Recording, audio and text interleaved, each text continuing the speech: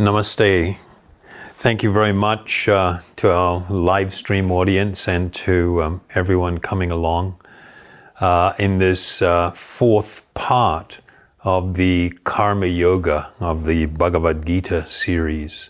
So today we'd like to be dealing with some of the questions that have arisen, and I know some people are eager to ask some more questions on the series that we've put out. But before speaking, I'd like to offer my most humble respects to my spiritual teachers, to my Siksha Guru, Siddha Swarupananda Paramahamsa, and to my Diksha Guru, Bhaktivedanta Swami Prabhupada.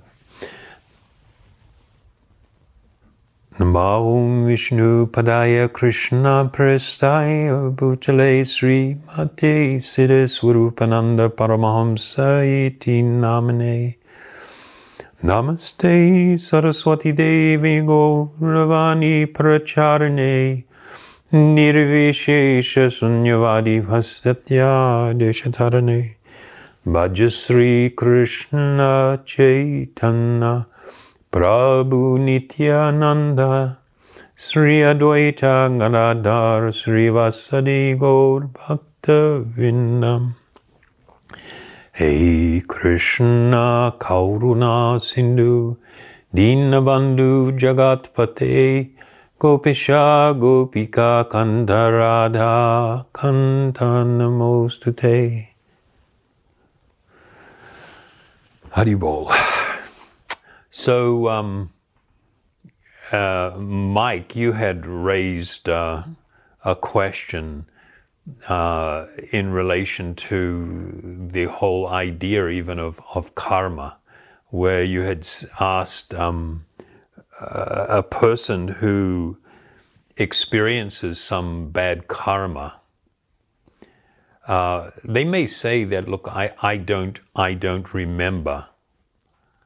I don't remember having engaged in the activity that has caused this bad karma. And of course, the implication is then that it's kind of like not fair, that I should be held accountable for something I can't even remember. And that really is, I think, a very relevant question. A lot of people have these. Let me just step back for a second. If you are going to try and really appreciate the principles that we're talking about, it is necessary to consider, if I'm going to question something,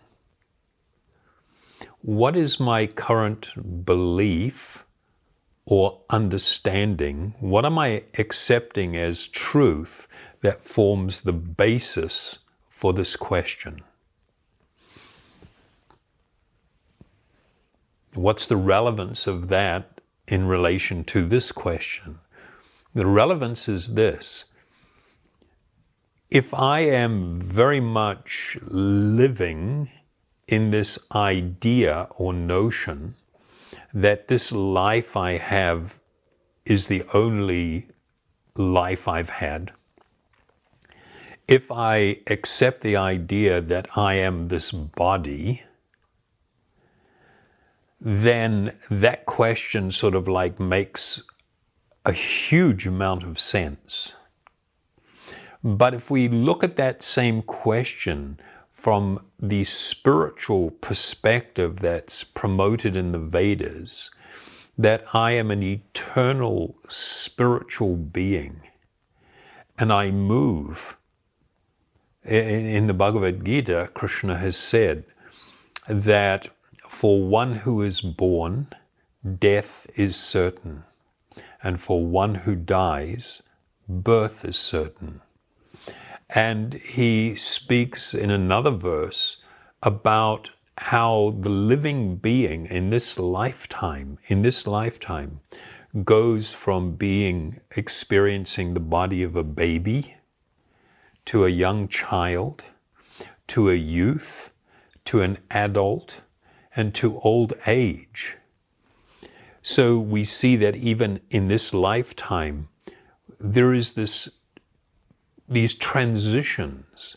I mean, it's like these periods of life are kind of quite different. The things that we are attracted to, our perception of the world and our worldly experience, it really differs in each one of these phases of life. Yet there is this consistency that I am the same person experiencing this chain of events and these different, very clear experiences of life in this body and in this world. And then he goes on to say in that same verse that just as a person should not be bewildered by these changes that are occurring, one should not be bewildered that at the time of death, the death of the body, that this living being continues to exist and now begins this cycle all over again. So that is the platform of understanding.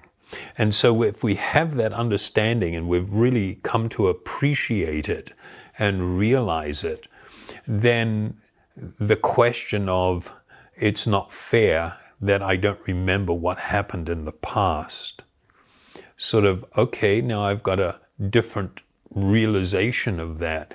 Whereas if I'm thinking in terms of my body being who I am and this life that I'm living right now and this body is the only thing, then it's kind of like, that's horribly unfair. But it's kind of like, we can use the example, somebody gets totally intoxicated, they get drunk out of their mind, and then they go and cause a riot somewhere, get into a fight, crash a car. They can do all kinds of insane things while being heavily intoxicated. Wake up the next morning in jail and then complain, why am I put in jail? And they were told, oh, because you did this or you did that. And you go, I don't remember that. So just as in this lifetime and our experience in this life, we are held accountable for things that we do, even if we don't remember what we have done, and we think that that's okay. From a bigger perspective, it is also completely acceptable and understandable that just because I cannot remember what actions I have engaged in a previous body, it doesn't mean that I become free from the responsibility of having to accept the result of those actions. So, Mike, when you raised this question a little earlier before we live streamed here, you had made mention of some famous case, I think it was in America, was it? Somewhere where a judge had passed a sentence upon someone for committing a quite horrific and serious crime, if I recall what you were saying. And the person had no real either recollection, or they were overwhelmed by some tremendous emotion. And now they seem to be completely rational and completely maybe even repentant for what had happened and everything. And the judge made the comment that his sentencing was based upon not the current state of mind of the offender, but the state of mind at the time that a crime was committed. And that's a quite relevant point. Of course, it's also a contentious point, because there are people that are saying that if I did not, I wasn't myself when I did that, therefore I should not be so accountable. From the karmic perspective, that is really not the case.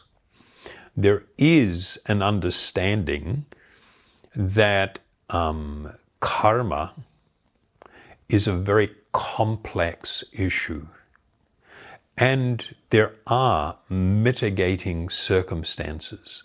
Two people can engage in the same activity, but they can be doing things with different understandings and with different motivations. And the karmic result will be different. It's not everything is so incredibly and irrationally cut and dried. It's not like that. You know, and your question, Mike, sort of raises the point that sometimes people are, well, what if I don't believe in karma? And it's kind of like, well, how do you answer that? You know, it's like, well, what you actually believe is almost like irrelevant. It's like saying, what if I don't believe in gravity? You know, just because you give up the belief in gravity, it doesn't mean you float off in the air. No, that's not the reality of things.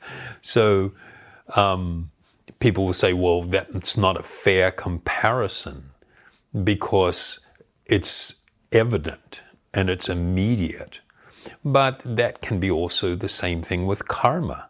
Karma meaning action and the result of it. If I hit my hand with a hammer, is the karmic result of that action not immediate? Yes, this is also karma. You perform an action, there will be a reaction, there will be an experience attached to that, a fruit of that action. A person says, well, you know, what about, you know, that's not also a fair example. Well, it actually is. But karma deals with action, whether the result is immediate or future or whatever. That doesn't change things. For example, I can decide to give up eating I can begin to eat in a very unhealthy way. I don't know if you guys ever saw that video, what was it, Super Size Me, where some guy went on a binge where he would not eat anything other than fast food for 30 days. And of course, in doing it, and if anybody offered, sir, what's the term? Can we... They have this, you know, kind of like upgrade you type of thing, you know, to this thing. And it's called supersizing. He would voluntarily accept it. And so he was often eating more than required, and the food was so unhealthy that even just over halfway through the 30-day period, the doctor that was monitoring his health advised him he was rapidly reaching a point where he was going to do irreparable harm to his body and perhaps even cause his death. So, you know, if I use the example that I choose a course of action that will lead in the very near future or you know, little bit longer term future where there will be some result of it. This is all still part of the laws of karma. We should not think of it simply in the terms of, oh, something bad happens to me right now, it's tied to a previous life. No, that's not a very mature understanding of karma. So karma is a very complex issue, and the laws of karma are very complicated. It is not just a belief system, but it is very complex. And it explains, you know, sometimes people have this question, you know, why do bad things happen to good people? Which was a question that came up also a little earlier before we went live here. And it's sort of like, sometimes people have adopted, I'm going to say a methodology of trying to make life better through having a really positive outlook on life. And that if I have kind of like this really positive outlook, that my life is just going to be fine and fantastic. It's all going to be beautiful and wonderful and filled with happiness. And while it is true that if I develop a very positive outlook to life, and particularly if I'm quite humble and caring, it may dramatically affect the quality of my life experience, but it will not eradicate or counteract some bad things, what I consider bad things, that may come my way due to some previous karmic activity, whether in this lifetime or previously. So for instance, somebody may question, oh, this person was so good, they were so kind and so nice and everything. How come, all of a sudden they were killed in a car crash, or something really unfortunate happened to them in some way or other? Well, the reality is your current good actions and your current positive outlook on life is not going to offset or eradicate karmic reaction. It just doesn't happen that way. I'm sorry. That's not a practical reality at all. So now moving on a little, I think Jan Masterme asked the question, how does karma affect a person who does meditation? And of course that's like, okay, what do we mean by does meditation? The process of spiritual undertaking is a gradual process of spiritual development and realization. And in the very beginning of our spiritual endeavor, while we are undergoing this purification process, we may experience benefit, but it doesn't mean that there's going to be an instant transformation of our consciousness, that we're going to become suddenly fully enlightened or realized. That's not a reality. That's not how things happen. So that will change or become determined by the effect that has happened. Well, no, let me just step back a little bit. It's not until a person has come to the transcendental platform that they become relieved even of the burden of previous karmic actions. If you recall, I think we read during the series, and if not, I'll read it now, but it's very relevant. In the 4th chapter of the Bhagavad Gita, which is titled Karma Yoga, from verse 20 through to 23, I think, yes, 20 through to 23, it says, and what it does, it lays out the condition that one needs to come to and the position to be in order to be relieved of both engaging in karmic activity and experiencing the karmic fruit from previously. One needs to come to this transcendental position. And here it's described, abandoning all attachments to the results of his activities, ever satisfied and independent. He performs no fruitive action, although engaged in all types of undertakings. So this is a description of a person on the transcendental position. Such a man of understanding acts with his mind and intelligence perfectly controlled and gives up all sense of proprietorship of his possessions and acts only for the bare necessities of life. Thus working, he is not affected by karmic or sinful reactions. He who is satisfied with gain which comes of its own accord, who is free from duality and does not envy, who is steady both in success and failure, is never entangled, although performing actions. The work of a man who is unattached to the modes of material nature and who is fully situated in transcendental knowledge merges entirely into transcendence. So this is not like some really far off and distant ideal. As we had explained in the third part of the series, that if one comes to the situation that Krishna speaks of in the Gita, where one is able to completely dovetail their life with the will of the Supreme, one dovetails their will with the will of the Supreme, then one's life is experienced as being completely transcendental.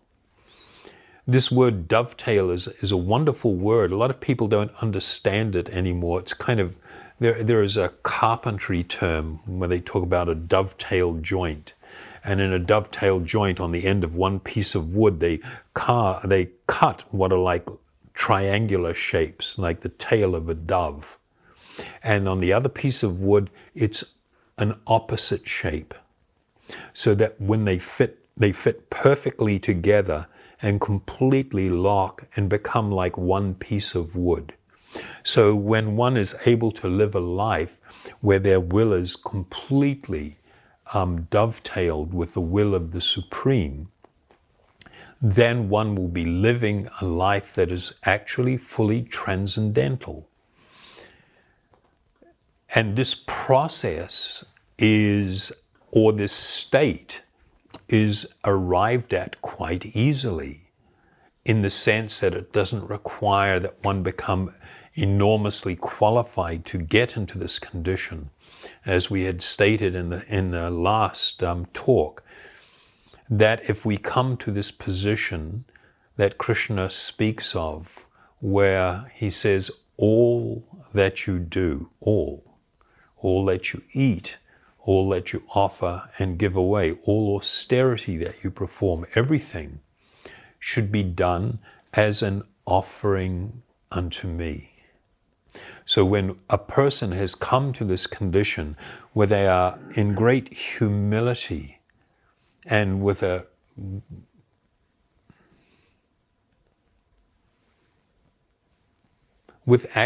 great joy. It's not like an artificial imposition. With great joy, they make an offering of their life, their whole life and their undertaking. When their whole life becomes a humble and sweet offering to the Supreme, then one is able to come to this transcendental condition. So I think I just wanted to touch on one additional point that we've received. Somebody asked the question in relation to the idea that when there is suffering in the world, some people, a great calamity, people become very angry at God or their idea or concept of God and say that God could not possibly exist because if he did, why is he causing all of this suffering? And that is understood in the Vedas from this perspective.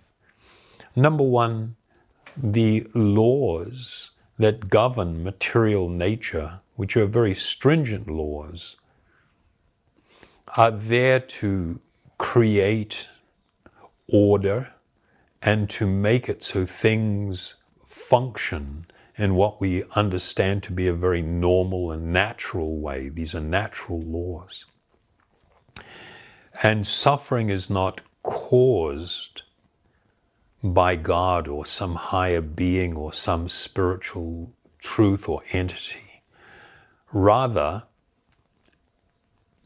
it is caused by people's own acts in different ways. So I'm just going to leave it there. That's a very deep subject, and it requires quite a bit of considerable contemplation upon to really understand and appreciate. But having said that, people that misunderstand these things, people that misunderstand the laws of karma, may also become insensitive to the suffering of others. You know, somebody is suffering and it's like, well, they deserved it. If we make this statement or we think this way, then this is profoundly unfortunate that somebody could be in this state. Nobody, no spiritual entity deserves to suffer. If we think that way, we are very far from any real spiritual understanding.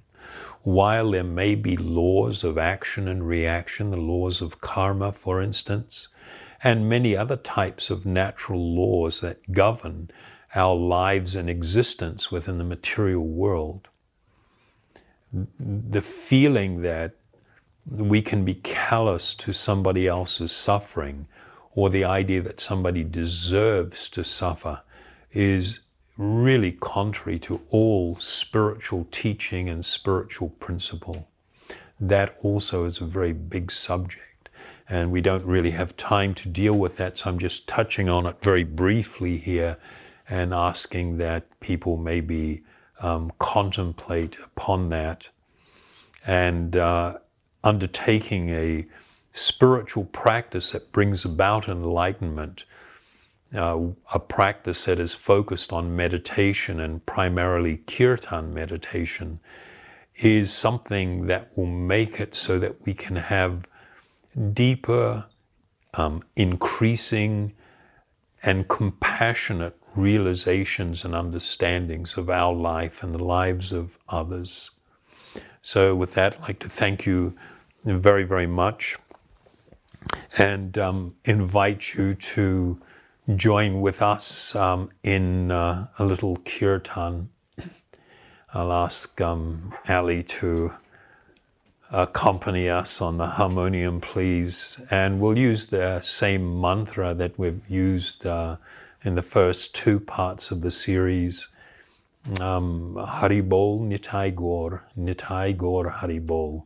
And if our live streaming operator has got it together, again, we will see the mantra on the bottom of the screen. Thank you very much.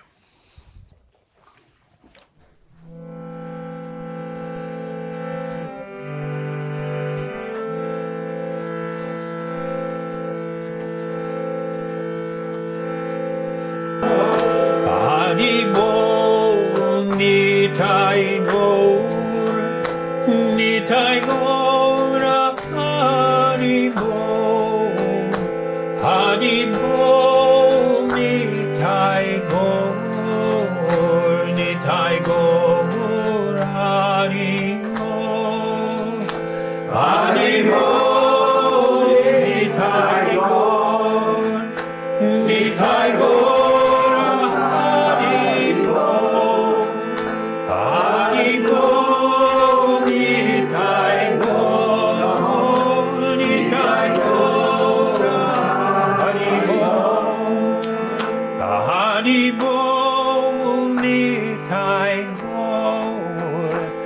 Nitai Gaur, Haribol, Haribol, Nitai Gaur, Nitai Gaur, Haribol,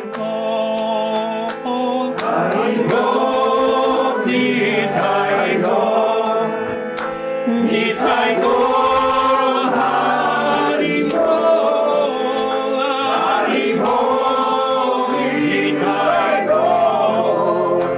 Nitai Gaur, Haribol, Haribol, Nitai Gaur, Nitai Gora Haribo, Haribo, Nitai Gora, Nitai Gora Haribo, Haribo, Nitai Gora, Nitai Gora Haribo, Haribo. Nitai Gora Haribo, Haribo, Nitai Gora, Nitai Gora Haribo, Haribo, Nitai Gora, Nitai Gora Haribo, Haribo.